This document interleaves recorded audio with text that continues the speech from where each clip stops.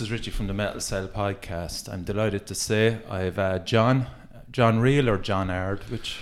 John Rail. John Rail, is it? Yeah. John Ard is just tall John in Irish. Yeah, exactly. You might be giving away the ghost here now, you know. You'd be surprised how many people think I'm Le Faux as well, which is French for false, you know. There you go, yeah. So. You're doing the same thing as me. So just to set the setting, really, I'm in John's house up in Limerick. Thanks for inviting me up. You're very welcome. And he's put me on non-alcoholic beer, so we're being really professional. Well, I can't have you driving out here and crashing. So. Yeah, so let's start from the early days, if you don't mind. We'll just want to bring you right back. How did you get into metal? Oh, big question. Yeah. I had started. Grunge was big when I was a kid, and I had a neighbour that was listening to Nirvana, and I remember back then it was tapes. Like, I remember one day he had that double tape deck. Yeah, twin decks. He was delighted. I was delighted. He copied me it was actually the unplugged one. It was the live unplugged. He copied me that, and I wore it right down. Like, I listened to it so much because I hadn't, like, back then the internet wasn't a thing, and I'm from rural County Clare, so it was the radio and, you know, Late Show and stuff like that. But as soon as I heard that, I know, this is kind of, this direction is for me. What were you kind of into before that? Was it kind of mostly fanning on? This is when I'm 10 now. Like, I'm very young, so I don't know. I back then I was just kind of fascinated by music and live music and loud music. Yeah. And when I was about 10, I got that, and it escalated quickly from there. When my parents kind of realised I was into that, because I'd listen to what all my friends were listening to and pretend it's like that because look, when you're that age, you're just trying to, when you're 8, 9, figure stuff shit like out. that, you just don't want to be fucking the shit kicked out of you. So my parents kind of realised I was into the heavier stuff, or the rockier stuff, as they Right, say. yeah. And my father had like a few LPs. He had like a few Fleetwood Mac ones. He Okay. had a few Tin Lizzy ones, and I really, really gravitated towards the Tin Lizzy stuff. So I've been kind of listening to Tin Lizzy since I was 11. And I still listen to them now, as in, like, if I go a few weeks without listening to them, I kind of feel unwell, and then I just stick one on and I'm grand, like, you know. So. And had you any siblings that you could have influenced you? They all hate the music I'm into. Really? Now, some of my brother sometimes, like, I'd have grown up with Kerrang then, so when it came into the kind of, you know, identity years where you start growing your hair and start Kerrang and Metal Hammer were kind of popular, and still then the internet was a luxury that when you were waiting for it to dial up, and there was nothing like watching a video live. You were like, I remember going into an internet cafe in town when I was 14 and like just waiting for videos to load by certain bands and going, this is great, I've spent like €3 to sit here and watch this video buffering. And like I got into the heavier stuff then. Like, I have no shame in saying this, that I know like certain kind of the 80s ilk, like the Zella Cut lads and stuff like that, would have started on the heavier stuff, Slayer and all that. But and Kieran, who's in Bad Rep, would be the same. Nu metal was huge when I was a teenager, and the bands like Korn and all that were gateway bands. And if it wasn't for them, like a lot of the Irish metal scene that is so healthy right now wouldn't exist. Yeah. You need those bands to kind of, you know, show you the way, you know. As in, like, when it comes on now, I'm kind of like, oh god, or I'm kind of like, Jesus, you know, that was a grand old tune. But that new metal stuff, I'm trying to think of the other bands from that era. I suppose Korn were the big one. Limp Bizkit. Oh yeah. I remember seeing them going, wow, this is so great. But what I was realising then, I was kind of becoming conscious of the fact that I was being told to kind of like this stuff. Okay. And it wasn't until kind of started going on forums and like going, I prefer the heavier stuff. I prefer the darker stuff for death metal, black metal.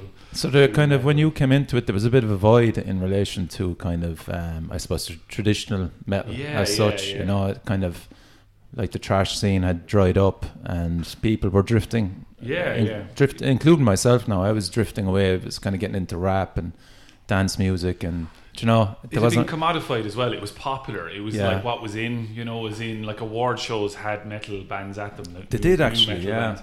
and like Metallica all cut their hair, and they were all wearing blue jeans and sunglasses and stuff like that. It became trendy. Like we were watching some 90s movie there the other day. I forget what it was, but the soundtrack was so 90s metal. Really, yeah. Sorry, and early noughties. Yeah.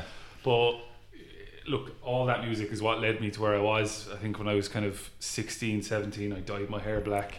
Sorry, 15, I dyed my hair black. I started listening to, I'm a huge Nine Inch Nails fan. I started listening to all that class, stuff. yeah. Then I went down the heavier route. Whenever you start listing bands, you're like, I hope I don't forget somebody I listen to. Yeah. But like, where did the goth influence? Oh, right, yeah. Well, yeah. So I'm married to a goth, and I do consider myself, I suppose, a goth. Yeah. In the loosest sense of the word. Okay. Yeah, where did that come from? No, I've never been asked that, actually. I've always kind of been into the literature, the movies and stuff like that. Okay. And the music kind of is hand in hand with that. I just think that there's... When a band puts so much effort into their overall image, yeah, you kind of stand up and take notice, rather than four lads that look like they're just come in from McDonald's. Yes, exactly. Like when a band puts on a show, and generally the darker shows, you've tweaked my memory now. I remember I saw footage of Nine Inch Nails at Woodstock, the famous, I think it was 1994 one, and like they were completely covered in talc paint, like blackout everywhere, and it was just raw and aggressive, and it was dark. And like, look, Trent Reznor was a goth back then. Now he's an Oscar-winning, superstar with huge muscles. And I think it's weird, a gaggle of about 5,000 kids at this point. But look, he's a happy man. Do you think kind of as well that you kind of have to grow up a bit to kind of appreciate other forms of music as well? I think metalers, and I think Ollie touched on this in the last interview as well, that like kind of metalers seem to be way more open-minded with other genres than, we'll say, just the normal Joe Soap that's into his, we'd say, 80s, 90s music. Because, I certainly didn't like The Cure or The Smiths or anything like that when I was a teenager. Love The Cure. But certainly then when kind of in my late 20s, I just kind of went back and kind of looked at all that music and kind of went, Jesus Christ, there's actually shitloads here that I really, really enjoy. Yeah. And it took me a long way to get to that point, I think there's certain elements of the metal community that are always exploring and expanding. Your question there would, like, about the goth thing, I probably listen to more goth music now than I did back then, and certainly there's going to be listeners saying that like Nine Inch Nails aren't goth, but I do listen to like a lot of the goth bands now, Fields and Nephilim, Sisters of Mercy, and then like if She Passed Away, I'm not just name dropping, like, but like Drab Majesty and all that sort of stuff. And the reason I listen to it now is you can get to the point when you're putting on gigs so much that when you're putting on metal and listening to metal, listen to bands that want to play, that you're like, I just want to listen to something else that isn't pop music and stuff like that. And I really gravitate to that.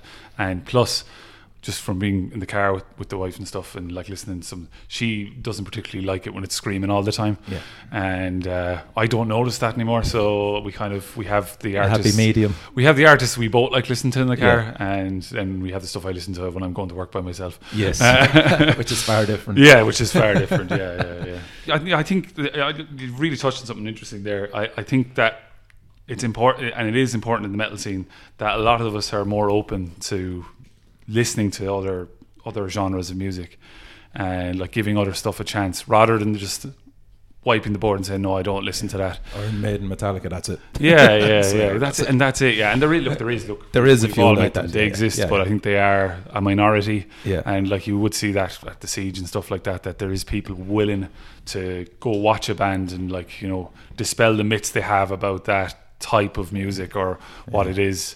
I'm just laughing there because I was at the Marquee, I think it was Toto, and I was kind of conscious going in there, kind of going, Jesus Christ, I'd hardly meet any of the lads that know me from the metal scene, and there was Dave from Gaelic, and upon him, and he in full bullet belt and leather jacket, and I'm just there going, "Hi Dave," and he's going, "Hi Richie," and I'm going, "Yeah, we'll keep it quiet. We'll say nothing." Toto the job, like, as in, at the end of every siege we play like a non-metal 80s, so it has to be from the 80s. Okay. Like we play Toto, we play In Excess as well sometimes. Yeah. Totally Clips of the Heart is often, but there's such thing as the ear's been saturated at that point. You need kind of a palate but like cleanser. it's just acknowledging what, like, influences. And as well as that, brilliant musicianship. Exactly. They put on, like, they brought America to the marquee in Cork, just with, like, they had percussionists, they had, like, back-in singers, they had everything, and the sound then was just crystal clear as well. It was brilliant, it was kind of, it's nice to see that. And again, if you're just going to be so narrow-minded, you're missing out on an awful lot of other things, Yeah, and I think there's that assumption, and I certainly get it, and I'm assuming you've got it a few times, that like all metalheads are a bit of a meathead, that they just kind of want aggression in their music and stuff like that. Antisocial, man. And they're antisocial, yeah. And it's annoying, and at points, like, even when you get older, at points you kind of just get a little bit annoyed about it, because it's just so ingrained in society that we are bass music fans. Yeah. And even when you get in a conversation with, like, another music fan who's into something, or the classic line, "I used to listen to heavy metal," which is like, what the fuck? What do you want me to do with that? Yeah, Jesus, I hate that. I just don't give it a platform anymore. If somebody says it, I just kind of stop the conversation. Yeah, you can't really. Because are they trying to tell me they have evolved now and they listen to, I think that's what they're implying. Yeah. You just move on. What about kind of early gigs for yourself? Early gigs for myself. Had yourself in a mate gun? Yeah, I spent all my money. I have an entire garage out there full of CDs. I spent all of my money so I worked from the age of 15, and I told them I was 16 when I was 15. Yeah. They can't get me now. They can't get me. You're safe. And I actually spent all my money on CDs. It's crazy. It's CDs and gigs and getting buses to Dublin, missing school. But I still did everything. It's grand. But I'd have gone to all the big ones. I'd have gone to Metallica, Iron Maiden in the Point at the time. I think it was Dance of Death tour was the first one of the big shows I was at, where I was like, this is a production. And the reason that one sticks out in my head is because one of my friends, Steve Ford, he lives in England now. He wore a big trench coat and leather pants and a leather vest, like a little and leather gloves. And we were right up near the front because we were only about 16. Right. And he was melted, and he just refused because of the image. He refused to take it off, and like the sweat was just pouring off him, and all he cared about was that image. That, like, he's in, oh no, I have to keep. And like, people were standing on his coat because he was wearing the long trench. It was gas. It was gas crack. But that's I remember that was one of my first kind of big adventures to Dublin. I would have gone to local gigs. The gift of being tall is that when I was underage, I got into the gigs. Like, so I would have seen. Where were those local gigs on? Where would I have gone? So the High Stool, Nestor's used to do gigs. These are all in Clare, is it? No, in Limerick. I'm from Clare, but I'm about 20-25 minutes. Okay. If you put the foot down from here, like, so. I moved into Limerick wholesale myself when I was 18. Jeez, that was fairly young, yeah. I was one of those, look, I was a rebel kid. Like, I had the piercings, I had the long hair. Now I love my mum and dad now. They're lovely people. I'm not going to be like, but back then I was like, I want to get out and get my own place. I'm cool, man. They're dropping me in fresh vegetables and groceries every week because otherwise they'd have been dead. But yeah, I'd have gone to gigs when I was 16. Like, my parents knew I was into music. I was like, I kept my head down in school, did everything like that, but I was allowed to go to gigs and stuff. Right. And I would have gone into, like, the High Stool, which is closed down. And the High Stool is one of those venues that the nostalgia mode is kind of covered. Everyone says it was amazing. It wasn't always amazing. I was in there when there was like 2 people in there for a gig. Right, yeah. But I'd have seen bands like The Swarm and Victim X and Roper back then were kind of a big band in Limerick. They were the new metal acolytes at the time. Okay. And I remember when I saw The Swarm then, I used to think they were the heaviest thing ever. And then when they did a reunion gig, and this is no offense to them, they weren't as heavy as I thought they were. Yeah. But I was just, your ear, I suppose, grows. Where else was there gigs in Limerick? Then Baker's after that. I was kind of in college when Baker's is a big thing, and Baker's is kind of where Bad Rep started, cool. Where we all came together. You stayed in Limerick in relation to college-wise as well? Yeah. I stayed in Limerick. I did liberal arts, and then I went on and did youth and community masters, and that's what I work as. And was there much of a scene through the college? Yeah, there was. It was interesting to see that happening, because I guess when we started Bad Rep, we were students, and we were appealing to students, and a lot of the stuff we're doing was kind of midweek, and we were the student audience, right. And we'd be delighted to have a few students in, or even have a band play. And there was 3 of us in Bad Rep at the time. One of the former Bad Rep people is in Cork now. Shout out to him, gone. Yeah, Shane Horn. Shane. So, yeah. So there was 3 of us, and we did gigs there. Shane worked in the venue. He was like a booker in the venue, and Kieran. Me and Kieran, actually, it's funny how we know each other. So how I started doing events was outside of Bad Rep. We did like metal disco in a venue, and I did that myself with a few friends, and it was packed. Like it was an under 18s one, because I was only, I think I was like 18 myself. Yeah. And we were doing a disco. It was packed. We were doing really well. Like it was great. And Kieran was running a gig the same day, but this was in Riddler's. The venue owner hadn't told Kieran or me that there was 2 events. He double booked events. Okay. Yourself and Kieran were double booked. Yeah, but me and Kieran didn't know each other. Like, so at this point, right. So Kieran rocks in and comes up to me, and I'm up like by the DJ box, and he goes, "What's going on? What's going on?" And I was like, we bring up the bar manager. Bar manager tries to play it off as if it was our fault. We quite quickly realised that like it wasn't our fault. We didn't know what to do. So like we didn't start in the best of terms, me and Kieran. But then when we had our first meeting, we explained, like we were talking about that situation. It was childish, this thing, and we laugh at it now. It's gas that's how we first met. Yeah. Kieran was actually putting on a metal gig, and he'll say like, what was hilarious was he came up to our event, which was packed. Then he put on this metal gig. There was about 4 or 5 people at it, and we started doing gigs. I did a few gigs myself, in upstairs in Nestor's, which is gone now. I'm pretty sure it's the Thai restaurant you said you're going to later. Yes, this is actually where Nestor's used. Very good.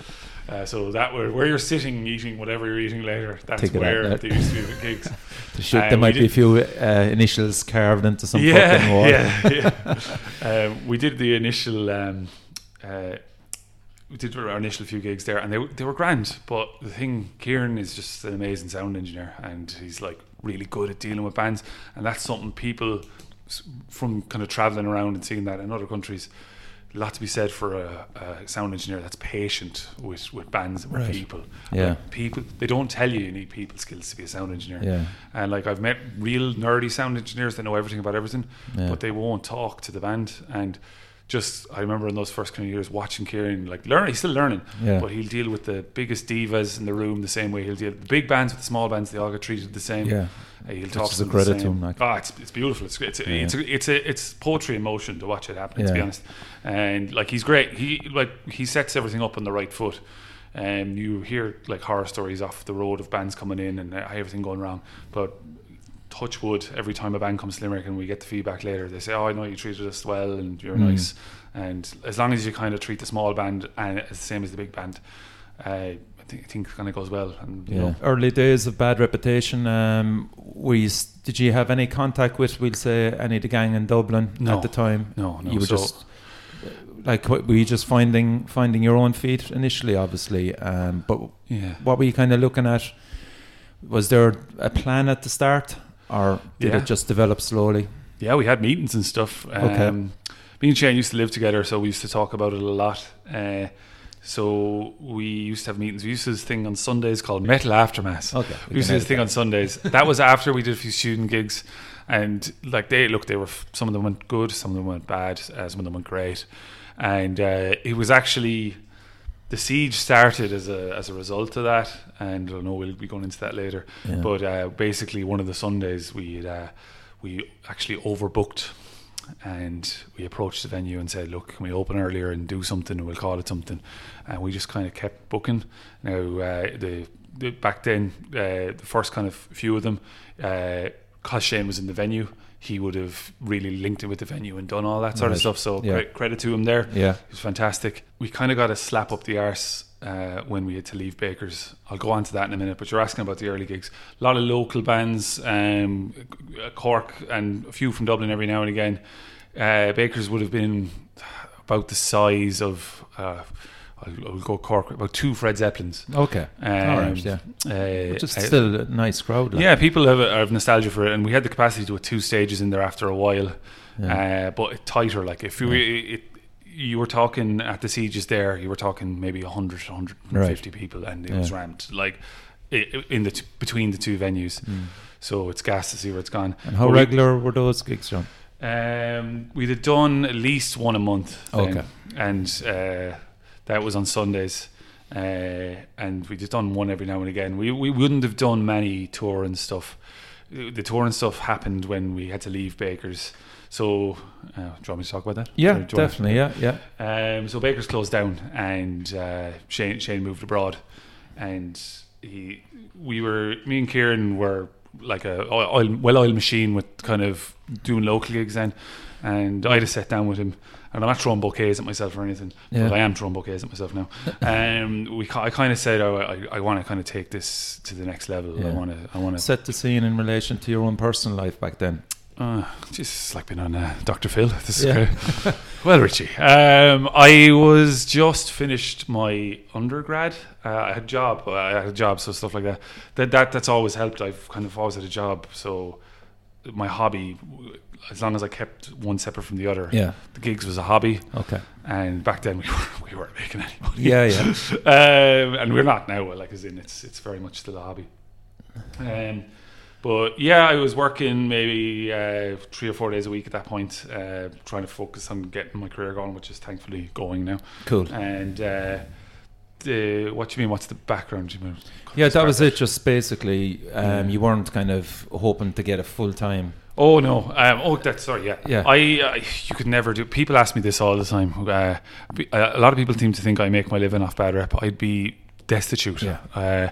Exactly. So you can't outside of Dublin, and even Belfast struggles at times. Like James, it's part time for him as well. Like he just does it as a hobby. That's James out of Distortion. James out of the Distortion project. Yeah, lovely man. But like then when you have like H and DME in Dublin, like he has a huge population base now. He's grafted to get it to that level. And like I know, like he's rolled with the punches for a few years, and like now he's got the kind of savvy head on him. So yeah, I would look to him for advice or stuff like that. Right. But I think you need the population of like the likes of Dublin minimum to make a living off it. Yeah, you just don't. You can't do it here. As in even in Cork, I think you'd struggle to be primarily metal. I had like ideas when I was a bit younger and naive, like fleeting ideas. But no, it could never really. I think where we have it now, if we can just maintain that, we're doing well. Yeah. So therefore, like my point being that, like, kind of you realised probably in your early 20s then that it wasn't feasible to go full time on this. Yeah, I realised it wasn't feasible to go full time, but I also realised that it was possible to bring some bigger bands to Limerick and do some bigger gigs and to try and risk like. There was a conversation with somebody. He's gone a while now. He's gone to some other part of the world. I don't know where. But I remember he was trying to talk me down one night out of doing a big gig. Oh, you don't understand it. Oh, I don't know that. Oh, you don't understand what Limerick like. It was real pessimistic, and I look grumpy, and lots of people say that to me because I look grumpy. It runs in the family. I have like a resting grumpy face, but I'm generally fairly positive.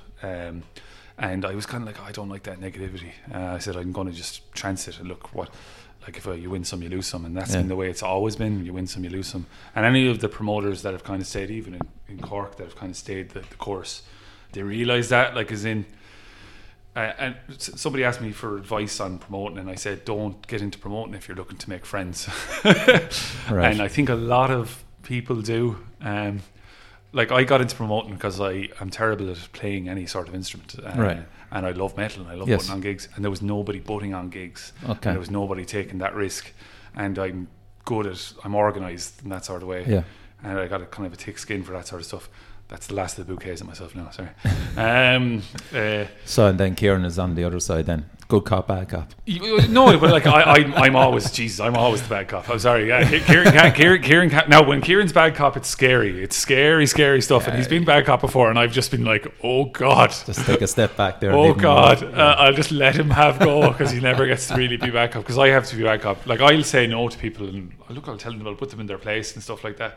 Because like it's tough. It's like booking bands is. It's back and forth, compromise, trying to get stuff. And then there's a lot of personalities in the metal scene, like of all levels. Yeah. And some of them you just kind of have to say nothing, go outside for 5 minutes, take a deep breath, go back in. I won't ask you to name names. So what was the first big one that you can remember that you were kind of going, Jesus, this will either make or break us financially? Can you remember? Yeah. The first big one we did was a failure. Right, okay. It was Wolves in the Throne Room. Okay. But it was a great gig. Yeah. But the money wasn't great. Okay. But I remember dealing with the agents and stuff like that, and I was like, oh, this is great. So I feel like living in LA. But it was nice. And when they came there, like I love Wolves in the Throne Room. Like 200s is one of my favorite albums. And when they came, it was they arrive in and they've their tour bus and they've everything, and I was like, whoa, this is great. And this is in Dolan's. This is in Dolan's. Yeah, it was my first dealing with Dolan. So we were kind of we were a little bit lost. And how we got into Dolan's was we approached them about the siege and said, can we do it there? So we did one of our first sieges out. There's this wood siege in the middle between 1, 2, 3 and 4 were all in Bakers. 5 was out in UL. It was in the courtyard in the Students' Union. And if I survive that, I'll survive anything. It was difficult. We had to do that. We had to do a lot of work there. It was like a beautiful thing about, and look, Cork is definitely similar. We're so close together, but the beautiful thing about Limerick is a lot of people have helped us out with like gear, driving stuff around, just lending stuff and time, and over the years then we've paid them back for like favours they've done and stuff like that. Yeah. As in it's small enough community. You need it. Yeah, like gear is the big thing. Like the siege, we borrow off the Limerick band so much, they really help dig us out, and it's just about they get it, as in like the rising tide brings up all ships, and I do think the Limerick metal community, I don't like the word scene, Limerick metal community is in good health. Could do with a few more bands for the amount of stuff that's going on here, but which I always think is hilarious because Cork like ebbs and flows with gigs. It's doing well at the moment, and hopefully it'll last. But like, look, there was a period there 6 or 7 years ago where we were getting all the people from Cork up for our gigs, because there wasn't really anything happening down there outside of the odd Mastodon gig once every 2-3 years. That's right, yeah. And it's, I don't know where I was going with. You were tracing back to UL for your sieges. So 5 was there. Yeah. It was gas crack. We had an outdoor stage, which was interesting. It was sunny. It was really sunny it was in April, and there we could have stayed there, but I just remember I had a chat with the Dolans, who've been really good to us. I have to say that in this podcast. Yeah. No, I don't have to. They are great. They really are. They understand. Neil is like a metal fan himself. And like some of the bands I'll ring him about, he won't know who they are, but he'll just ask me, he said, "Think it'll work?" And I'll go, "It'll do all right," or I'll say, "Oh, this will work." And is Neil, sorry for those that know, is Neil the manager or is the owner? He's the Dolans, Mick Dolan and Valerie Dolan they own it. So, and then Neil is their son, and he does he's their principal booker. He's the chief booking. Oh, shout out to Neil then. Yeah, good man. Yeah, he's he started supporting us then with gigs to put him on in there because they're just such a great venue, and it's lovely. That's like, as in when I go to other venues now, I'm like, this isn't like home. Yeah. Because Dolan's is kind of home for us now. Well, it is home. Yeah, it is home. So we moved there from 6 onwards. Okay, so we're on to 23 now. Yeah, it's incredible. So through that whole period, how many friendships did you form? God, countless. I mean, I know it's a hard slog for you, but I mean, the friendships you form through a period of time, and when you look back on it now, like a few spring to mind. We mentioned James in Belfast, and like you do link in with the promoters that you see Grafton. Yeah. You know, as in James of Belfast H has been really good to us with shows. And Dara from Invictus Productions, I got to know him through gigs. He contacted me about. I'm after leaving out one of the venues we were in. I just have to realise. Go on. Yeah. We used to be in this venue called the Blind Pig. Okay, I've heard of that. Lots of people have fond memories of it. It was smaller than Fred Zeppelin's. There you go now. So there is a venue that's smaller than Fred Zeppelin. But a mythological venue. I did my first gig there with Dara. Really? Yeah, and it was a big one. It was Gospel of the Horns, and Bolzer had just started. Okay. And we were doing small gigs there, great little bar to gigs in, because if there was 20 people in there, it seemed packed. Yeah. And it was loud, and it was great, and it was kind of down and dirty. Now, it was a flash in the pan, as venues go. But it did help us kind of get our name out there with a lot of Dublin bands. It was kind of my first foray into booking a whole year. Right. Kind of shows. I think we did a year there. And the end of that was this Gospel of the Horns and Bolzer show. And sure, then we Bolzer headline one of the Sieges, only 28th one, and they're huge now. Yeah. And we were joking about them playing in that small basement as the opening act. Yeah. And of course, it's come full circle now with Dara actually playing in Burklack now for you in the Siege. Yeah. I have good time for Dara. Like as in he started a label. Anyone that kind of starts something from nothing in Ireland, where generally, like, we don't have much in the way of grants from arts councils, we don't get much, nothing alternative gets supported, no alternative businesses are understood, they're kind of laughed at, you know, as in there's this kind of Catholic guilt, and that's what I'm going to say, it is about liking metal and making metal a viable business. And even when, like, Sunstroke took how many years to come back, and look, it's a rock festival, it's not a metal festival. There's a few metal bands on it, but it's a rock festival. And this is our first foray into it. How many years did it take to come back? It's just not seeing it. And then you've got, like, the rest of Europe with their there's an industry of metal. But I could argue with you there to say the only reason Sunstroke is back is because the Celtic Tiger is in full swing. Yeah, and they're keeping that quiet. There's money there. It's back because they can see it's a viable audience. Now we'll see how it goes. That remains to be seen. Like, as in that's the joke, as in, how do you know the boom is back? MCD are doing a metal festival in Punchestown. That's it, exactly. So when did you first realise then that we can actually get sponsors in to help us with the Siege, I suppose? So the sponsorship thing was a while. What happened? It started earlier on. We just kind of contacted alcohol companies that were coming into Ireland, trying, so it started with, was it Bavaria? It was Bavaria. And the first 5 were Bavaria. The first one wasn't anything. Then 2, 3, 4, 5, 6. Was Tuborg involved as well? Tuborg came involved then as well. Yeah. So when we moved to Dolan's, we were collectively approached by Tuborg about it, and that was for a while. It's gone now a while. We haven't been sponsored by a booze company for a while, because I didn't want to. They were great, and thank you for the support, but the Siege is very much, I don't want to sell our soul to anything, you know. Okay. So Jägermeister would be. Was that creeping in at the time? Just with concessions about putting up certain stuff and having stuff some places, and the Dolan's now back to Siege to a certain extent, and then the merch, and that's what the merch is. That's why I always please buy merch. Please buy merch.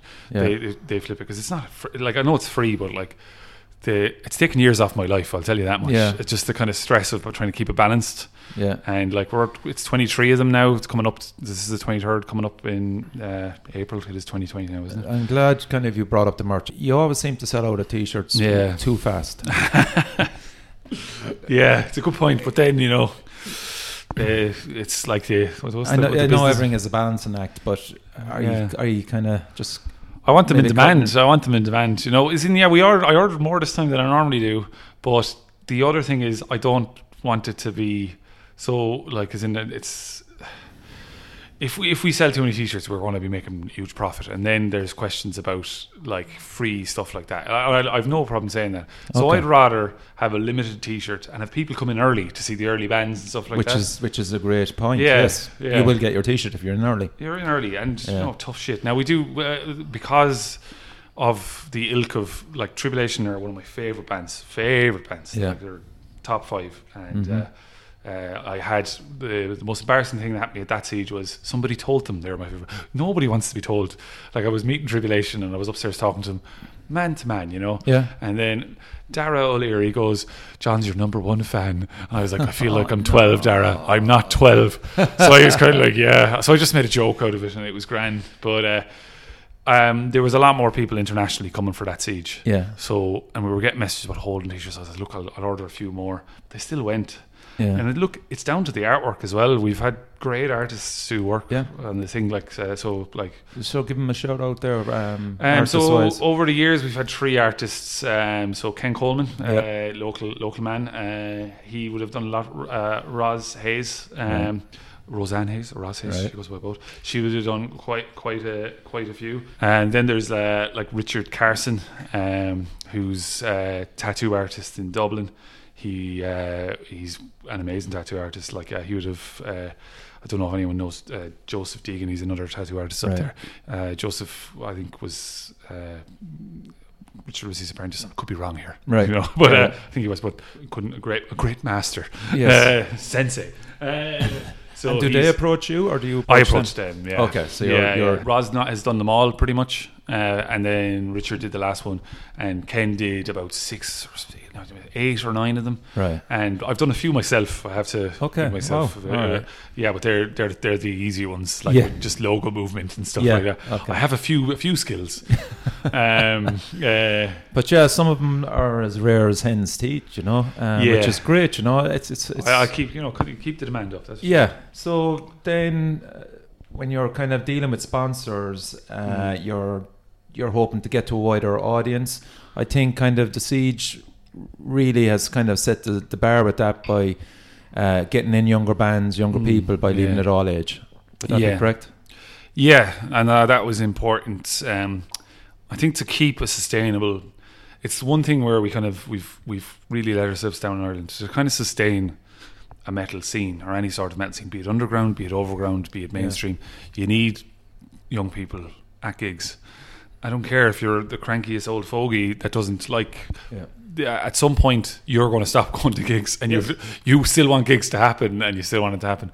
So, the siege is all ages, family friendly. Is what we say, because like if they're under a certain age, they need to have a parent with them, and or something like that. And that happens. You see families in there in the morning. Hey, Ruben's first gig was 10 Ton Slug. Yeah, in the siege. Yeah. There you go. Yeah, so that's not a bad one. Exactly. So they kind of convert them young. And like as in, look, it's good fun, and I have friends that go to the siege that bring their kids and stuff like that, and they go because it's a good day out. Yeah, they're not actually those friends aren't metal fans, but they go, oh, it's great crack. I love going to it and hanging out and stuff like that. And we've always tried to maintain that. It's been hard to maintain that underage thing, and like the system fights against you on it. Okay. But because you're allowed, it's a pub, and you're allowed to, as long as they're supervised, they're allowed to be on the premises. Until a certain time. Right. But look, it's important to kick them out. Yes, I'm sure there's plenty of examples. So they're gone at 6 bells. And then, a lot of adults only show up then, and that's completely fine as well, Do you know what I like actually as well, is, and it's something that they don't get any credit for, and they're very easy target as well. The bouncers. Oh yeah. The bouncers in the siege are absolutely wonderful. Yeah, shout out to Podge and his team. They deserve credit, man. Yeah, they're Podge, Ali, they're all great. They're Podge is extremely patient. Like, I'll tell one story about Podge. I won't name names, but there was a guy who had too much of a few things, and it was all alcohol related. But he was actually playing in a band, and he had nowhere to stay until his bus was going, and it was lashing rain. Right. So Podge found a nice quiet spot for him, and he'd no money, nothing like that, because he'd spent it all. Yeah. And instead of kicking him out, which you'd get in any other venue where they wouldn't care anything, Podge found a quiet spot for him, gave him a cup of tea, set him down there outside, said, "You're not going anywhere near the venue anymore, because you're not allowed to be in there because you're over them, but you can sit here, have a cup of tea for an hour, here's a few biscuits and everything like that, let him sit down." And I've never met a bouncer that sound. And like, he'd be kind of nice with lads, as in he realises that there'd be a bit metal gigs can get a bit boisterous, and like he'd have a laugh, you'd get a bit of a bounce of a laugh off him, like make jokes. I think he is the bulb of. He looks like a bald Danzig. I'm telling you, look at him next time. I will, yeah. He looks like Danzig. It's actually gas. I keep saying it to him, and I keep jokingly sometimes I put my hair in his head because look, bless him, he's not tall. He's another important component in a overall enjoyable day, you know. The staff there as well are sound, and there's never really any. Look, there's grief with everything, but there's never really serious grief in the siege ever. No, there's not. It's not like, and I think metal gigs are always class A insurance gigs. I was like, it's high premium insurance gig, and nothing happens at them. You know, as in like as in everyone kind of looks out for everyone else. The best thing the bar manager said to me there once, that it's the most politest event he ever serves at. That's incredible. Because he said people wait to be served. And they say thank you and stuff, and you're like, you'll see this guy coming up with a face like iron on him, and like dressed like a security fence, and like he'll be like, 1 pint of Guinness, please, and he'd be like, thank you, and then he's like, oh my god, you don't get that, you don't. There's perceptions and incredible. There's no freaking airs or graces about it, and like in my time, I've done other gigs over the years, and I just like, God, give me a metal give me a metal gig any day. Even like people chat to each other outside in the smoking area. There's this kind of thing that if you see kind of somebody by themselves, you will kind of let them into your circle. Like, I know this is all like, you know, hands across America shite I'm talking now, but there is that a bit more warmth, and I think that's a very much an Irish thing, because I've gone to gigs abroad, and like while the crowds are big and there's loads of things, if you can feel a little bit alienated. I felt that actually in Brutal Assault, which was predominantly European. Like we, funnily enough, all that seemed to be there was Australians. They're just a different level of anyway. But somebody let them off the reservation. It's different breed, man. Jesus Christ, lovely guys, don't get me wrong, but man, you know, after a while they kind of, you're grimacing. When does the planning of the siege start? It's all the time. Is it all the time? So when one is finishing, are you literally kind of going, the bands that didn't make this one, we're moving them into the next one? I know you do have to rotate, we'll say local acts maybe. We're getting to the heavy questions now. Look, we got 6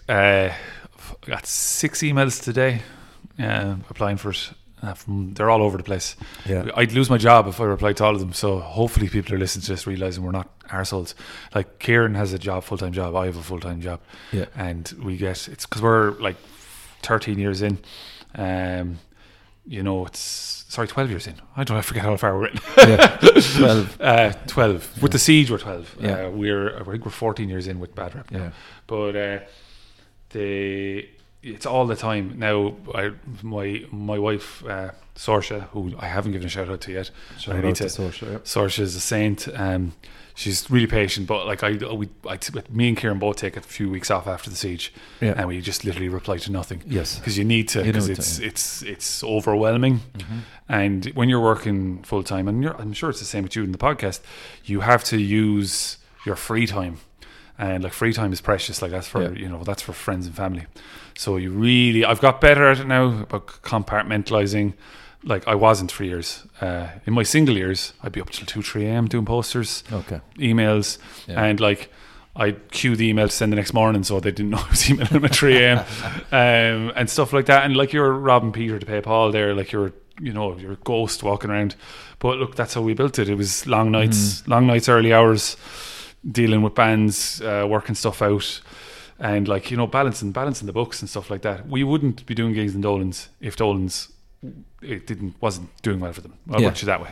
So when a gig goes bad, they go, fair enough, because this one went great. You know, and it is that balancing act, and it is that act of fate. And like, I wouldn't be doing gigs if Saoirse didn't realise that I love it and it's my hobby, it's a passion. Some people play golf, I put on gigs. Some people play guitar, I put on gigs. I can't play guitar, I wish I could play guitar. So the avalanche of emails, when they start coming fairly fast after so we've put them all in folders, and then me and Kieran would meet and obviously we don't not talk. So we'd either talk on the phone, or I call into him, or he calls into me, and we'd have a chat, and we say these bands. And I generally have like, I give him like an Excel sheet of a load of bands. Right. And I'm just going to be blunt as we can be. We like prioritising Limerick bands. Because look, we're from Limerick. Well, I'm from Clare, but Limerick and stuff like that. And look, it's the siege of Limerick. Yes. So yeah, some sarky comments were made about certain bands playing all the time, and I was like, I'm always going to put Kieran's bands on. Yeah, he does enough for us. Yes, and they're great bands. But yeah, we do. I think the next one is the most new bands we've ever had. Okay. And with that comes a lot more work, because they're not used to us. They don't get the structure, and you got a lot of people kind of staring off into the middle distance with their mouth open when they land into the venue. Okay. And you're kind of trying to get them, because with the Siege is an oiled machine now. We've a crew of fantastic volunteers that help us in the merch, like with everything. Sorsha is great with the merch. Sean is great with the merch. As in over the years we've had loads of people help with that, and they do that for free. Yeah, actually it's true. Yeah, they don't get. Yeah, like, and some bands are sound. Some bands will give them a few pounds, and they'll be like, "Oh, deadly," And but they're doing it for the fun of it, and it's grand. Get a few drinks. So we'll say, for a band now that hasn't appeared on the Siege, how do they get on the Siege? No, not that. It's just how can they help when they arrive that day? Thank you, Richie. And I will go to that other point, because I missed something a minute ago about the bands. But what I will say is, when you arrive at the Siege, make sure every band should have giggable gear before they even look at playing a gig outside of their garage. Some bands seem to go to places where they'll borrow another band's gear and stuff like that, and then when they're looking for gigs, they have nothing. We've had bands arrive without instruments. We have this list of like the greatest hits of stuff that's happened over the years. The without instruments one was a right doozy, like, and they were Irish. I was like, if they came on a plane, like, we've had bands that have lost their guitars on flights, grand, we'll sort them out. Irish bands going, I didn't bring I thought I could get a bass guitar here, and you're just kind of staring at them blankly going, what? Without heads, bands looking to be fully plugged into the PA. Okay. Thinking that is not, it'll be fabulous. Yeah. So my first thing is, if a band wants to play the Siege and they are coming to the Siege, have good giggable equipment. At the Siege, we obviously have the bones of the backline there. Most festivals do. Yeah. The bigger festivals do sponsor the backline. We have looked into it, but it's a big problem. Yeah. So we have to look into it. But heads and stuff like that, generally bands should have their own heads, because they have their own sound. Yep. And most metal bands use heads and cabs and heads. If you're using combos, you're an indie band. Yeah. So they have your own heads, have good leads, have cables, have feckin' drum felts, spare, have all that. You are singing to us if you have that stuff. Come in, bring in your gear in one fell swoop. Don't be bringing it in drabs and drabs. Like, not one fell swoop. I know you can't carry everything once, but like, be orderly. There is excellent bands, and I need to give them a shout out who are good at this. The Crawling recently played at Limerick, and well oiled is what I can say. Gear comes in, merch goes up. No surprise there. No perfect. Surprise. Yeah. No, but and there is great bands like that as well that are fantastic for us. Because Kieran is a sound engineer, like, his band are good at it. Yeah. They're not very good at the merch side of stuff, though. But they're good at setting up, getting their gear set up, doing the sound check, not dilly-dallying on stage. When you come in, don't just expect us to know you're here. We don't have a sixth sense, and like, people like, they expect that, like. Oh yeah, there's a little bit of a kind of a Barbra Streisand kind of thing with some bands that I have arrived. Where is the person to greet me? Well, you've seen me at a Siege, you've seen Kieran at a Siege. Yeah. We're basically head down, ploughing through stuff to get stuff done, running from one stage to another. Never changes. No matter how organised we think we are, it has never changed for us. So yeah, when you get to Siege, come in early, get your stuff into the gear room, be polite to the people in the gear room, because they tell us who's not nice, and if they're not nice, we don't have them back. That's a crucial one, man. Fucking manners. Jesus Christ. Be polite to the staff. Staff tell us if they have trouble with a band, and like, we respect them, because they're there 12 hours the same as us. And when you're on stage, don't eat into another band set. Very important. Or don't play over. Listen to your sound engineer. and stuff like that. And I always say it, any band that's playing the Siege should have something recorded that people can check out in advance. I know it's hard for some bands, but even if it's a loose recording that you can click on a Bandcamp or something, or you are shooting yourself in your foot if you don't have a t-shirt. Yeah. And now it's the new phenomenon is having 4 t-shirts and not a single record. It is that way as well. Yeah. But having 1 t-shirt's important, I think. Yeah. Just to acknowledge the band, to acknowledge your band. People, I talked to a friend in a band called Foxjaw. They're an indie band. Shane. What are they called, John? Foxjaw. Foxjaw. Oh, okay. Yeah. And great band, but he's always so baffled by the amount of merch that metal fans buy, and it's a phenomenon only in the metal scene. It doesn't happen in other scenes. The amount of t-shirts that are bought, CDs still bought, vinyl bought, stickers, patches, everything is in, like, it's a viable, for a band to cover their costs at Siege if they do it right. And their costs are low. Look, it's an easy day, like, it's grand, and you play to a packed room generally. So that'd be I my suppose advice. We'll say then a band land in with their merch, they go to the stall. When do they collect the merch? You're really hitting on them. All these bands go get merry and they forget to collect the merch. And some of them are really good, so I send a reminder text. Some bands are better than others. Generally around 1:30, because at that point the merch girls and guys are on their last legs. Get your merch out. And nobody's buying beyond that point. No, they're not. True, they're not, because they're not. You might get one person that'll come up and literally haggle with you, and you're like, I'm not haggling. I'm not selling. And I get asked for size advice on t-shirts. Large is your main one. The bands that don't invest in t-shirts for women are losing out. And there's another one. Tell you that lots of them don't, because lots of women will wear a small t-shirt, but some of them do want the lady size ones. And we get them every year, and we sell out of them before we sell out of anything else. Oh, there you go. Cool. So I would tell bands to look into just getting, like, most bands get 50 t-shirts. Bands have 10 of them be girl sizes. And don't bother getting quadruple XL and stuff like that, because you'll be left with them now. Some people, there's somebody that wears quadruple XL on this, but I'm telling you now, I've been left with them so many times. Okay. So that's a rough guide. But just with the application stuff, and I'll be quick on this now, because this could be a 4-hour podcast. The emails, there's a lot to be said for just writing a proper email and not just sending a one-liner inbox where I don't have any links or anything like that. So email is the best way to get us. We do file all emails into Future Siege, and like, I've got back to bands after 2 years offering them slots, and they're like, oh my god, I thought you forgot about it. I was like, we don't forget, we just file them. Like, it's just easier to go dun, dun, dun, dun, and you go into them. If a band, we'll always prioritize a band that looks like they're putting the effort in, as in, that has, done links, a bit of a press release, has put the links into the email, has a bit of a recording, has a photo, has links and everything like that, and has put the effort in. We always prioritise them, as in 100%. They deserve it. We're not rocket science. We're not a charity, and I've had to say that we're not a charity. We're putting on a metal event. It's not the charity event of Limerick, like, as in. Did you put up an email there? Oh yeah, that was my private one though. That was mad. You can reel off some ridiculous ones as well, like, but there was one a few years ago. It just said, "Dude, Siege, us now, thumbs up," and I just said, "Who are you?" And he just sent me a link to the page, and I just didn't reply. And then a year later, he sent me the same message with "dude?" ? And I was like, oh my god.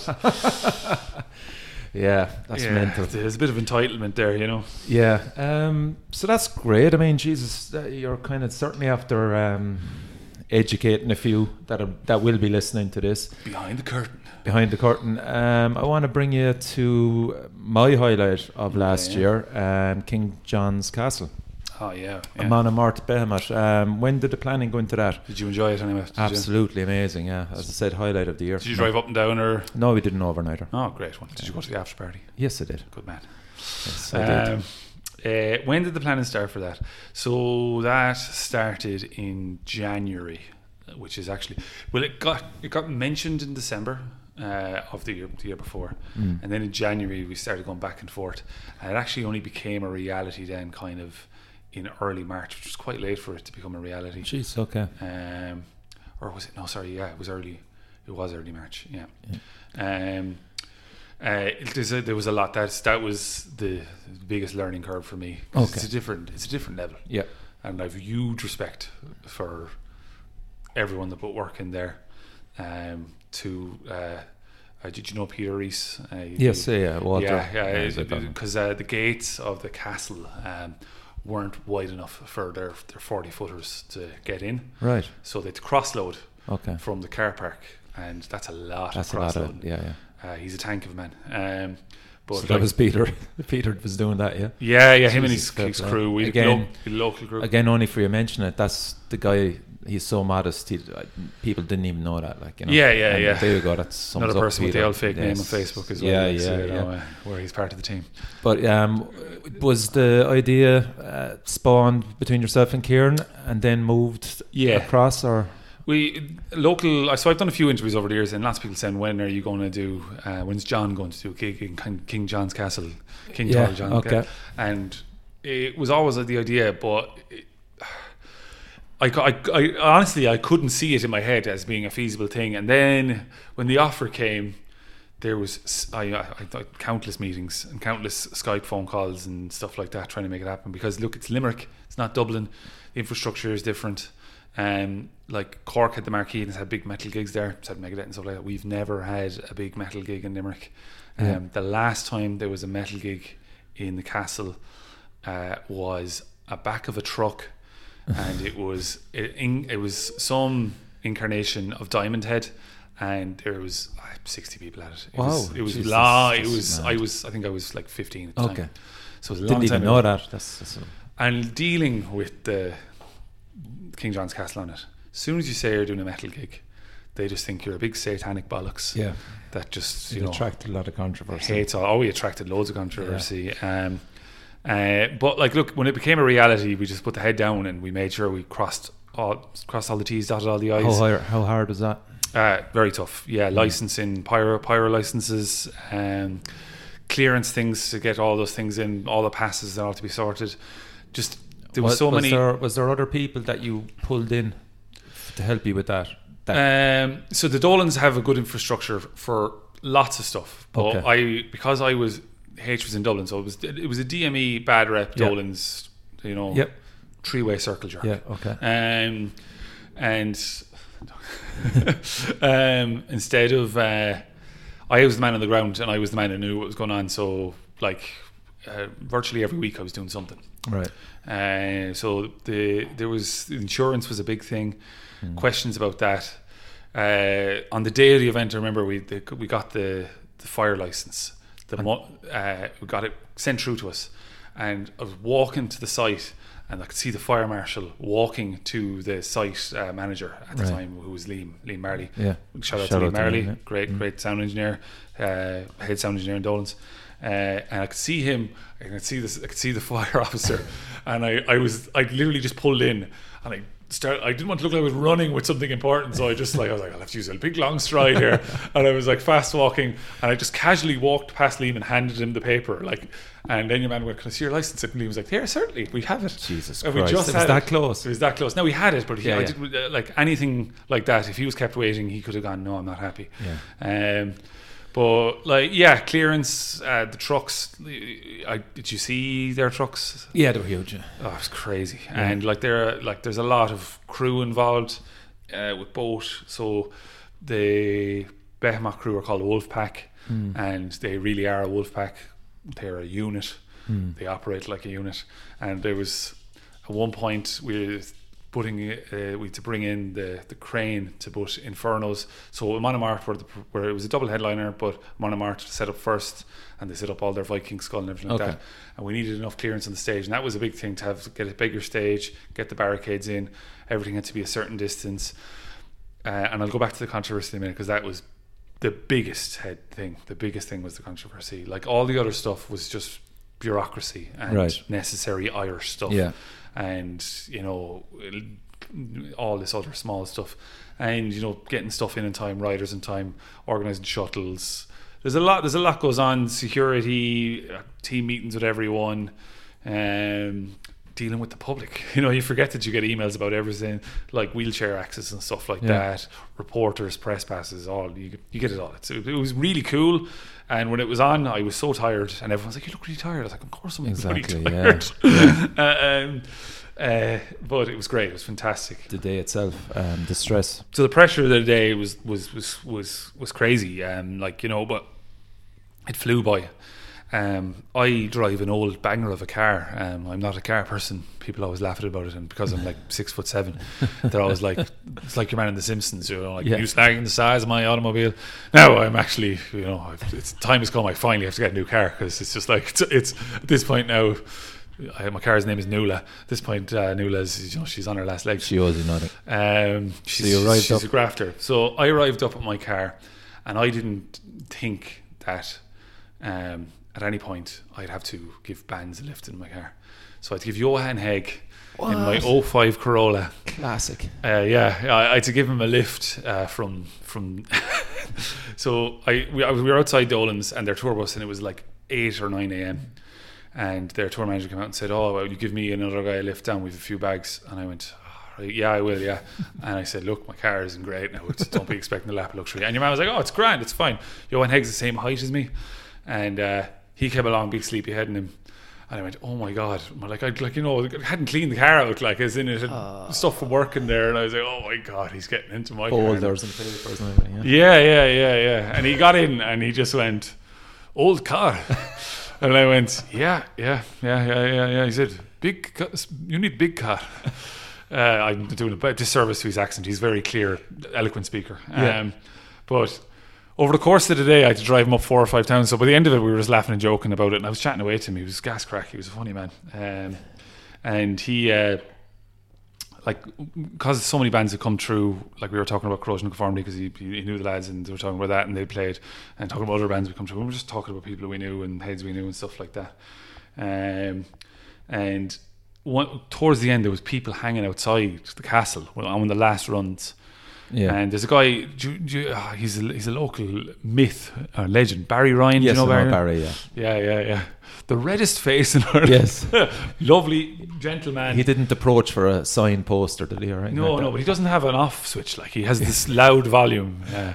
He once was shouting in an airport, calling my name out I could hear him from 2 terminals away. But he approached anyway. We were driving in, because we were allowed to drive through the gate, and I was dropping Johan in through the gate, and Barry saw that it was me in the car anyway, and he was just standing there outside the gate, and he just kind of nodded, and then as I was going past, he obviously dawned on him who was in the passenger seat.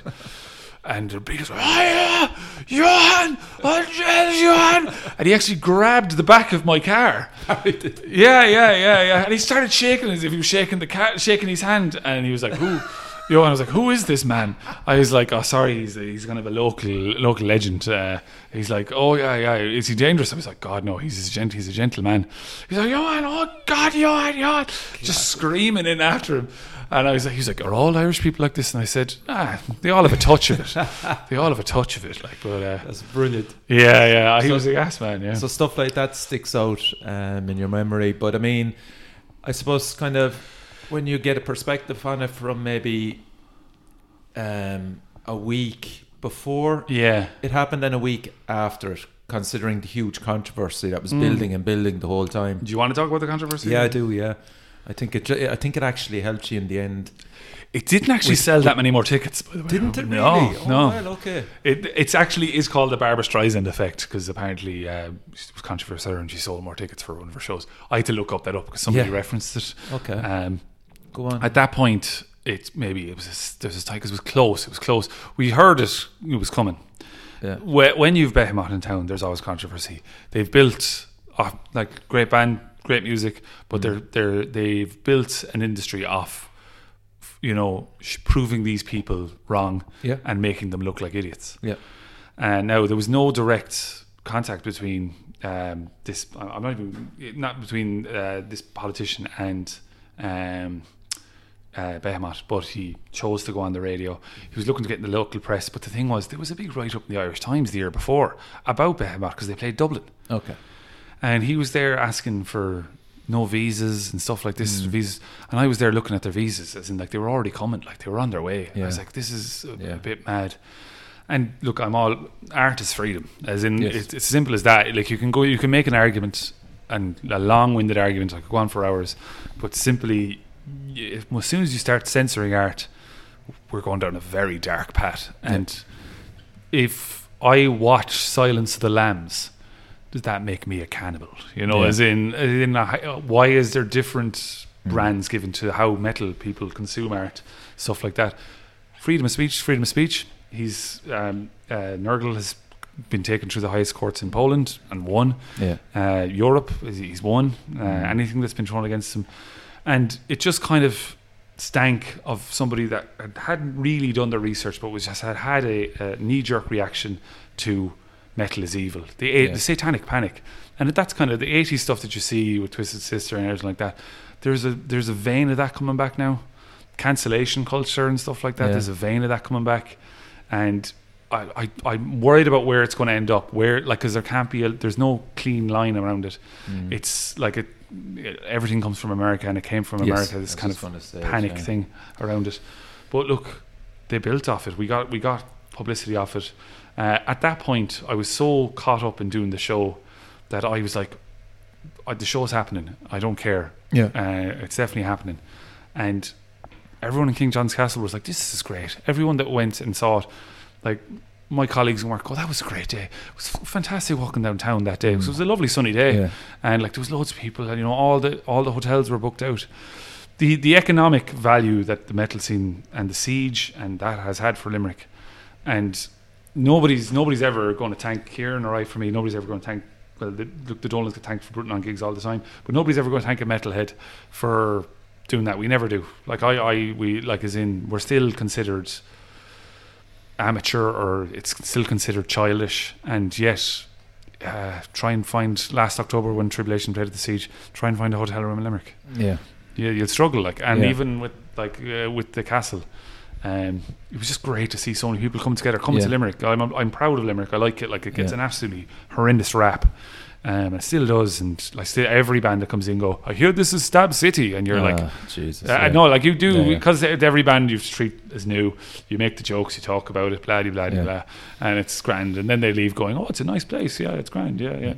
And was it worth it? Maybe at that after show party, did you feel it was worth it then? Yeah, and then you go a week past it and then go, Jesus Christ, we have done something unique here. And took a month.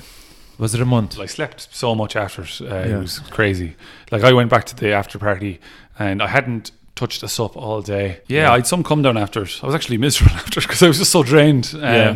It takes a lot out of you, like doing big shows. I realise that now. I've done big shows. We've had a lot of big shows. We've had Catatonia in town. We've had Corrosion Conformity. We have Cannibal Corpse, Napalm Death. I'm just going to keep this list in there now. We've had a lot of big shows very recently. And I naively went into this one thinking it's just another big show. But there was 2 huge crews. And like Behemoth are headlining Bloodstock next year. I'm pretty sure they're one of the bands. They're announced. I'm pretty sure they are. And like there's Amon Amarth are huge. They sell at arenas. This was a small show for them, so they need to be treated. And they put on the show, and everyone was great to see so many people calling it their gig of the year. And like when the pyro started going off, I was like, fuck me, running. This is the shit. And a beautiful night for it as well. Great with the castle as the backdrop. It took a month for it to settle in. When I started seeing the pictures, and the drone, the drone footage, and I saw that, I was like, "This is class. This is really cool." And like the fact that there was no real problem that the bouncer said it was fine. Like you were saying after, when I went back to me, H and Peter went back to. We set in with some of the lads from Amon Amarth in Dolan's, and we had 1 point. And after I had that 1 point, I was just like, I just need to go to bed. Yeah. And now I stayed on for another 3 hours. Not gonna lie, no, because people were coming up talking, and you have the banter and like you have the crack, and that was important. But now it's whether we're doing it again. And look, that's a big question mark. We don't know if we can do it again. Hopefully we can. But do you know what I think, John? Sometimes you could be the victim of your own success as well, you know. And I genuinely think people actually thought there was going to be another King John's Castle this year. Yeah. Do you know? Look, it's early days yet. I'm glad you're explaining that, because there's just a huge, massive head fuck. Yeah, look, you know, Richie, it didn't sell out. It didn't sell out. We needed it to sell out and fully. And like, while it was fantastic, I got close. It didn't fully sell out. Yeah. Which is, like, it's class how great it went and all the photos look like it. But come here now. Something like that should be selling out. It should, yeah. I mean... and there's that argument that we did it once. If we did it again, it would sell out. Is there enough infrastructure within the metal scene to help it sell out? Infrastructure is the word. I don't think there's a good enough late night transport infrastructure in Ireland. Right. So you and I have both been to gigs abroad. You can leave that and get a train to the next city if you need to at 1 a.m. 2 a.m. If that's why I always go pity about the Dublin people who had to come down for giving out about travelling. I've been getting the half two. We all have been. I've been getting that night bus back to the one that goes to Cork as well. Yeah, I've been getting into Limerick at 4:30, 5:30. So boo hoo to them. They can come down to Limerick for once. Yeah. But I think we do have the population, and what we're becoming naive about that. So last year with the Castle, there was no big metal festival. This year we have a load of endeavours after popping up. Yeah. Some of them now coming under scrutiny, and some of them clashing with each other, and ticket prices, like, and then you've got like gigs getting announced a week after a festival that's here. Isn't there a week there in the summer where Rammstein are playing Belfast? There's a few clashes. What's on the that Sunstruck thing is on, Guns N' Roses on. It's going to fall again. What goes up must come down. Correct. And I don't think they've learned from their mistake. It's about spacing these things out. It's about being real with people. I don't think economically people can afford to go to all these gigs, and if they do, they're probably borrowing, and then you're in debt, and debt is dangerous, obviously, to that sort of debt. But so you know, sorry, that's so negative. Let's be positive. No. What about kind of, again, probably promotion wise as well, in relation to kind of metal in general? It's very territorial. Yeah, isn't it? It is territorial, and it's has it ever come up in the podcast about like the battles in Cork between the promoters? I'm sure it has. Is it? Not as much. Am I going to be controversial? Because I can talk about it because I'm not in Cork. Yeah. But like, I just I think Cork need the promoters to talk to each other a bit more. They just don't seem to. Now, I'm not going to name any names because that's not fair. Yeah. But I just think that it suffers from its lack of communication and the fact that there's a tiny bit of one-upmanship sometimes from an outside perspective. Yeah. And I have this verified from Cork people that two gigs on the same day. What are you at? Yeah. It's not Las Vegas, like as in. It's hard, and it happens here. It's starting to happen here as well. The boom is definitely back. As in, like, there isn't a huge population base of metalers to go to gigs. Plus, people can't probably afford to go to 2 gigs. As in, like, rent is on the up. And you could name out the people that are travelling to these gigs. It's the same people. And you're putting too much pressure on them then if you pick it up. So there is, I think, and it's because there's other promoters starting up in Limerick, and fair play to them, they can work away. There needs to be communication, and it's decent here. It's decent enough. There would be a message between. Now the other guys, look, they're small bar kind of stuff, and they're happy doing what they're doing. But like, they'll message me and ask, do we have a gig? If I haven't announced something, is there a gig that night? And I'll go, oh, there is, yeah. But I say, look, I'd be like, I don't think they'd clash. If it's completely different, you're going to get completely different crowds. But there was definitely a day in Cork there a few weeks ago where I was going, am I actually seeing this right? There's 3 gigs on in the space of 24 hours, and they're all the same ilk. And communication want to fix that, and it's kind of that's where things will fall apart. And nostalgia is horrible as well. I absolutely hate nostalgia. That, like, when you ask me, was it great with the castle? Yeah, it's great. It's done now. It's a fond memory for me, but I'm not going to dine out in it for much longer. Like, it was great. I'll get a picture frame for my wall. It'll be something I talk about with a few pints in me, but I probably won't talk about it beyond this podcast. And what happens? It's an Irish illness. Is people go, oh, remember when there was gigs like this all the time? It was fantastic. Oh, back in the day. And you're like, God, you're not 90. And those gigs weren't great. As in, like, I went to gigs in the Crushkeen Lawn. The sound was good 50% of the time. You know, as in, and it, like, fair play to them for putting on gigs. And, like, there's definitely going to be somebody going, how dare you insult Crushkeen Lawn, like, as if I'm insulting their firstborn. But, like, I went to gigs in other venues, like, as in, over the years. The PINT in Dublin was a great venue. That's been called a nostalgic venue now. As in, like, actually, I'm glad you kind of brought it up. It's the amount of venues that are actually closing. It's a bit scary, isn't it? Yeah, it's gone. And I wonder, will it get to a point where venues will not prioritise metal because they can do other things? I think it's happening. Being truthful, you can kind of see it creeping in. Again, it's just down to a lot of it is communication between promoters as well. And I would chat to the guys in Cork, chat to the guys in Limerick. See, Cork and Limerick, we're getting into it now, are very close. So unless when a band goes beyond a certain level, it's not really realistic for them to play both cities when they're huge. Because you're just fucking each other over. The two promoters are just fucking each other over. Yes, exactly. So there was an offer, I remember, when Bellwitch were doing it. We could have done Bellwitch as well, and I know Con did that. And if we'd done that, it would have been bad for both of us, even though they're a great band. Love the band. But it would have been bad for all of us, because you're talking the same. I travelled down for it, like another 10 or 15 lads travelled down for it. I'm sure, John, you could name another 20 situations like that. And straight away, like, you know. But it's good then, like that. Like I've seen you coming up for gigs a lot, and I've seen other lads coming up for gigs a lot. It's an hour on the motorway, an hour and a half on the motorway. You said you did it in there earlier, and when you think about people in America, they travel like 6 or 7 hours to go to a gig. We complain about things that are, you know, very minimum. Like, you know, if it's a midweek gig, it's going to be finished by 11:30. If you live in Cork, you'll be back in your bed by 1. And sure, if you can't get up for work, when you're going back to bed at 1. What are you doing? It was the way the Invictus. That was gas crack. 20-year celebration went off. We will be doing something in that church again. So there's your insider information there. Cool. Okay. So nice. Hopefully, and I'll be doing it. It'll be just a bad rep thing. So that'll be this year at some point. And it should be fun. That was fun. Love doing things in churches. Logistically, the church is a church. It's not like the ones in Tilburg for Roadburn, which is converted to a venue. This is a church. Okay. So we had like 2 entrances, and we had to get Portaloos in, and lots of calls with Dara and stuff like that.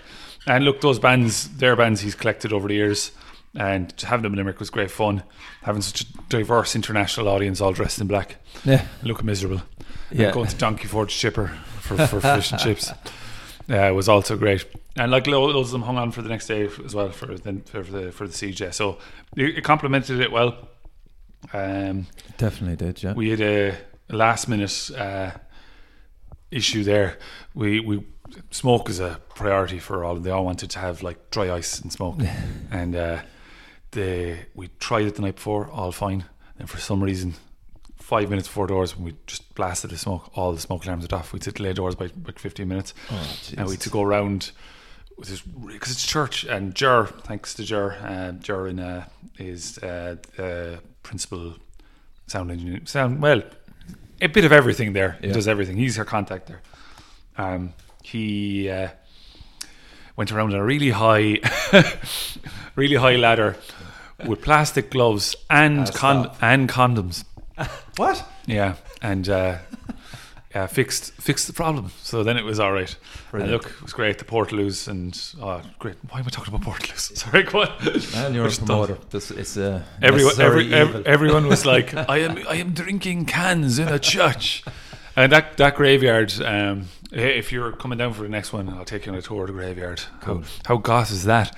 Yeah. There's some really funny stories about the gravestones in there. How important are foreign nationals to the metal scene in Ireland? Living here or coming here? Living here, attending gigs. In your opinion? Yeah. I hate saying foreign nationals. Foreign I mean, nationals. what can you fucking... You sound like you're on a prime time debate. Yeah. Foreign nationals. In relation to the scene itself, as a promoter now, what's your perspective on it? Yeah. At points, so our heyday was during the recession. Well, no, you're still good. Fuck heydays. Yeah. We're doing all right. Yeah. But like when we started doing bigger gigs was during the recession. Yeah. And a lot of our audience, our staple audience, were maybe 20% European, as in the Polish area, Latvian, South American, that were coming for shows and driving in for shows. Like, there was a guy, I think he's gone back now. I have two stories. I have to mention the guy from Japan. Yeah, go for it. Is it Gort in Galway had a large Brazilian community for a while. That's right, yeah. And huge metal scene in Brazil. And there was this group that they had a van. It was their work van. Right. And they would drive up and everyone would take a turn driving up for a gig. And there was like 10 of them. They came into gigs. The thing is, they didn't want to talk to anyone. They just wanted to watch the music. So a few times the Irish lads went over talking to them, and they just stare at them. But they're like, we kind of got on to nodding terms towards the end. Now I met one of them since, and he's settled, but the rest of them have gone back to Brazil. So like that was funny. But then there's this guy. His name is Kenji or Shinji. Right. And he went to college in UL, and he comes back without fail to every siege from Japan. Every year on the Easter siege, he flies back in for it. Incredible. And he buys CDs from if the band has a CD, he'll buy it.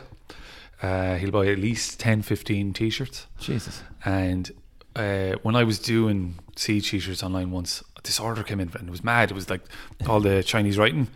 And I was like, I'll try and do it. I'll try and write it on the envelope. I was in there like going, oh yeah. And the t-shirt ended up back with me after a month and a half. It had loads of stamps on it. And I got to know him because I didn't know him at first because I just thought he was... Because I remember when he came up to the stand, he'd always have a backpack on and he'd have a list of what he wanted. And I just thought he was an Asian gentleman that lived in Limerick. And then he came up to me after one siege because I just saw this order from... Japan, and I was like, oh cool, somebody from Japan. And he's like, oh thanks, I got the t-shirt in the end. I was like, you're the guy, you're here. He said, I fly over every Easter for this. That's incredible. I was in college doing computer science in UL, discovered the siege, and I come over every Easter for this. And he's got a small community over there, but he apparently gives all the Irish stuff to, and he's given me a lot of Japanese stuff as well, a lot of Japanese men. Now then he said, oh, will you fly them over? And I said, I can't afford that. Yeah. But another great example. Yeah. We've had a lot like that, but that one is my favourite because he like I wait for him at Easter because he's not a very out. Where you meet a lot of antisocial people at metal gigs that just are into metal. Now they're friendly, but they're friendly to a point. So like when I'm excited to see him, he just gives me a blank look. He just goes hello, and you're kind of like, look, he's here. That's what all that matters, you know. Yeah. So just lastly, we'll have a look at what's coming. Yeah. On the siege in April. Oh, cool. Yeah, let's do that. So Full of Hell. How did you decide on them, or did it coincide nicely with their tour pattern? Or so I'm dropping the friend bomb. I'm friends with Dylan as the main guy in that band. Nice. By saying the main guy in that band, they're all the main guy now. Yeah. But I was talking to him. They played here at the Bad Rep 10-year anniversary. Yeah. With Conan. It was a great night, and they were fantastic. And I actually only listened to them.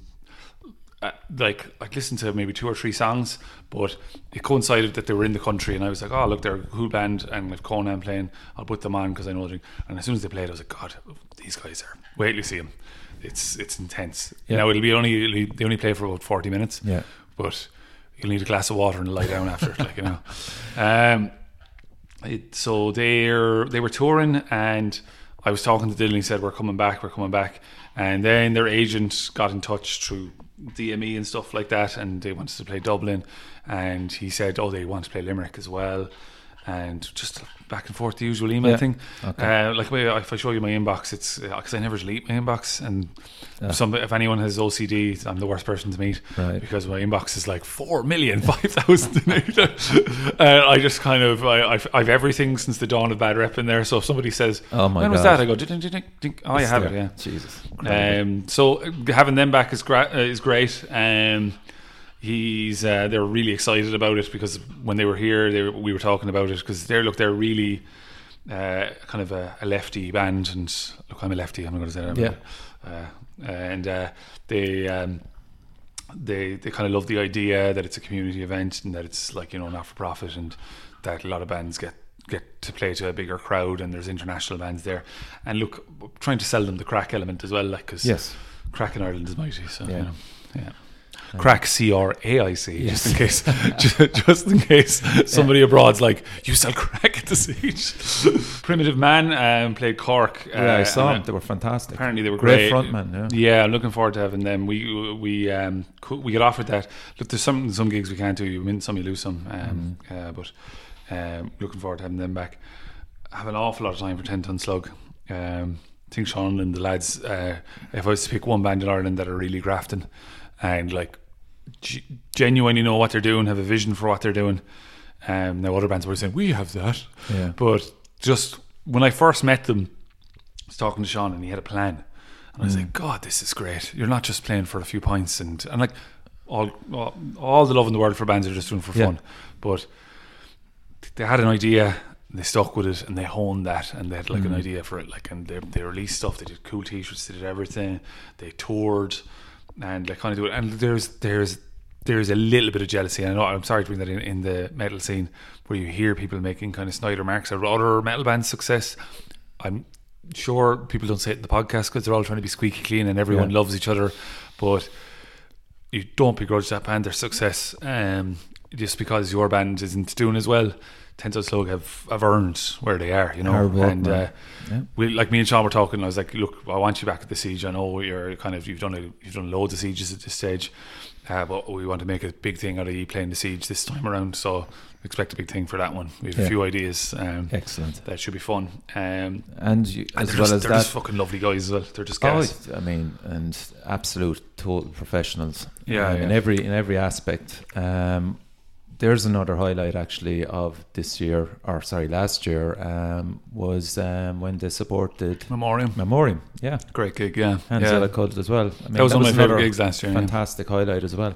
That Memoriam gig was great. You had the time to enjoy that. Yeah, because Bowl Thrower, like huge band, huge fan of them for years. I listened to them at least once a week in the car. Some of the best death metal riffs there is, and lovely guys. You interviewed them, great interview with them. What came across with all these kind of really angry bands, that really angry, Cannibal Corpse and Pat, who gotten, like, let's talk about Pat for a second. Okay. Like all that stuff that came out about Pat, and fair play to Kieran. Kieran came out swinging, just saying he was an absolute gentleman when we were here. It was a really early get in for that one. Fair enough, it's Cannibal Corpse. I'm not going to begrudge Cannibal Corpse an early get in. And I was like, who is coming in at 9 a.m? As in, like, normally get-ins around 11 or 12. Okay. If you're very lucky, it's 1. And you're like, great, I get it, woohoo, I can go in and... Because, like, I'm busily trying to get all the writer stuff in and getting all that stuff done, making sure that there isn't vomit everywhere, making sure the place has been cleaned and doing all that stuff and getting all the paperwork done. We arrived up to the band room, and Pat was already up there at 9 o'clock. And he was playing, he brought a little travel guitar, or it was a mandolin or a travel guitar. It might have been a mandolin. And he was just sitting up there jamming out in it, and all the time in the world chat to us, like talking a big name in the metal scene, talking about his Irish roots and all that sort of stuff. And he was doing, he admitted that, like, he was doing that tour sober because he was sick of doing tours drinking, and I think he said that in a few press things as well, so I'm not giving up on anything like that. So he was coming towards the end of the tour, and he was just really proud of himself, and it was great. Like, and we were just chatting away, chatting about bands, sharing stories, and the amount of time he gave to everyone that came up to him, because he just walked around the venue in the front bar drinking tea all day, and, like, and he'd talk to anyone about everything. And like there were some people that were coming up that were really, you know, I would have been like, my patience is wearing, and he was just so patient with them. Really nice, did loads of photos, and was just really hanging around. All of the lads in the band were just so pleasant, and then they get up on stage and they're like, bleh, bleh, bleh. And then like they just, when Pat got torn apart in the press, I was like, you don't fucking know this guy at all. Fuck off. As in like we're trying on one hand in the world, trying to, you know, tell people that like mental health is fragile and stuff like that. The lad had a bad day, you know, as in have you seen the film Falling Down? That's a bad day as well. Like the lad had a bad day and he suffered for it, and they just, you know, dragged him through shit. And fuck there's metal websites. No, I'm just going to go and get angry. There's metal websites out there that made their bank on it, like, you know, put up pictures of the man suffering in jail, like he's suffering in court. I was like, no, this is not right. He was such a nice man. The band were so nice, and I know I've gone off on a kind of a preaching mode, that's fine. But they're just so nice. Sorry, tangent galore there. Yeah. Oh, well, I mean, there's a funny one there, and I know you like funny stories. Canadian beer is not very popular in Ireland. We'll all agree on that. Yeah. Molson, is it? Yeah. I call it headache special. Right. But look, it's grand, it's fine. Right. And their rider just said speciality beers and stuff. So we got them beautiful local beers, all these lovely stuff. And the rest of the band were drinking it, and we hadn't seen Corpse Grinder all day. Corpse Grinder stays on the bus, plays video games and all that sort of stuff, and comes in for dinner, says one or two words, goes on stage, plays, and notoriously doesn't like socialising that much. And towards the end of the night, we're clearing out. He's a big man, big neck. Yes, it's bigger in person. We're clearing out anyway, and we gave them all these nice beers, but then I just said, there's a case of Canadian there from our last gig. I'll just throw it up into the band room, because we get Canadian, because we have to go with the beers the Dolans can give, because because Dolans sound like that, and we buy the beer off Dolans and we put it up. So throw up the case of Canadian, thinking that'll still be there. About 1:30, they're thundering up to the band room. I heard it at the stair. I hear you've Canadian malt. I can't do American accent. I hear you've Canadian maltsum up here. Do you have fucking Canadian up here? And I went, yeah, there's loads of it. Loads of it. And he opened the fridge. He's like, 6 bottles. Oh my God. I haven't been able to get this anywhere in Europe. Corpse Grinder. Yeah. He said, I fucking love Canadian maltsum. And I said, I actually have a case. Do you want it? You'd swear like I'd given him like the keys. He was delighted. He was like, oh fuck, this is amazing. He says, I've been drinking shitty local beer for I just want to drink Canadian maltsum. My God, incredible. Delighted with it. I mean, like, delighted. So much so, and he normally doesn't. He posed for a picture. I was like, yeah, I got a picture. And he could tell he didn't want to, but he's like, guys, this after giving me an entire crate of Canadian maltsum. But it was great. Like, and there was kind of like, you know, real charity stories like that. Blackstone Cherry, when they came to town, your man was sponsored by, I don't know his name, the main guy from that band. But he was sponsored by some vaping company. Right. And I saw a fully grown man cry because they were talking outside, and your man just went on the bus and he said, don't let them kick that guy yet, just leave him there a minute. And I said, all right, grand. Yeah. And he came out and he just handed your man a box and a load of coils. I don't vape, so I don't know. A load of paraphernalia for vaping. And your man was like, oh my God, thank you. And he went, and then your man went, no problem. He took a picture of him back in the bus, and I said, Jesus, he said, give me a few. He said, this is about 700, 800 euros worth of vaping stuff. He said, oh, he just gave it to you. He said, yeah, he's sponsored by them, but like, you can't get this in Ireland. This is amazing. Jesus. And there was tears in his eyes. He's like, this is amazing. He says, I'm not even going to use these. I'm just going to keep them. Yeah. So, it was absolutely class. And any bizarre rider? What was the bizarrest? You get stuff.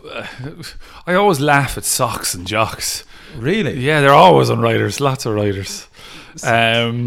Look, I'm not without naming bands. No. There was Pussy on one rider. Yeah.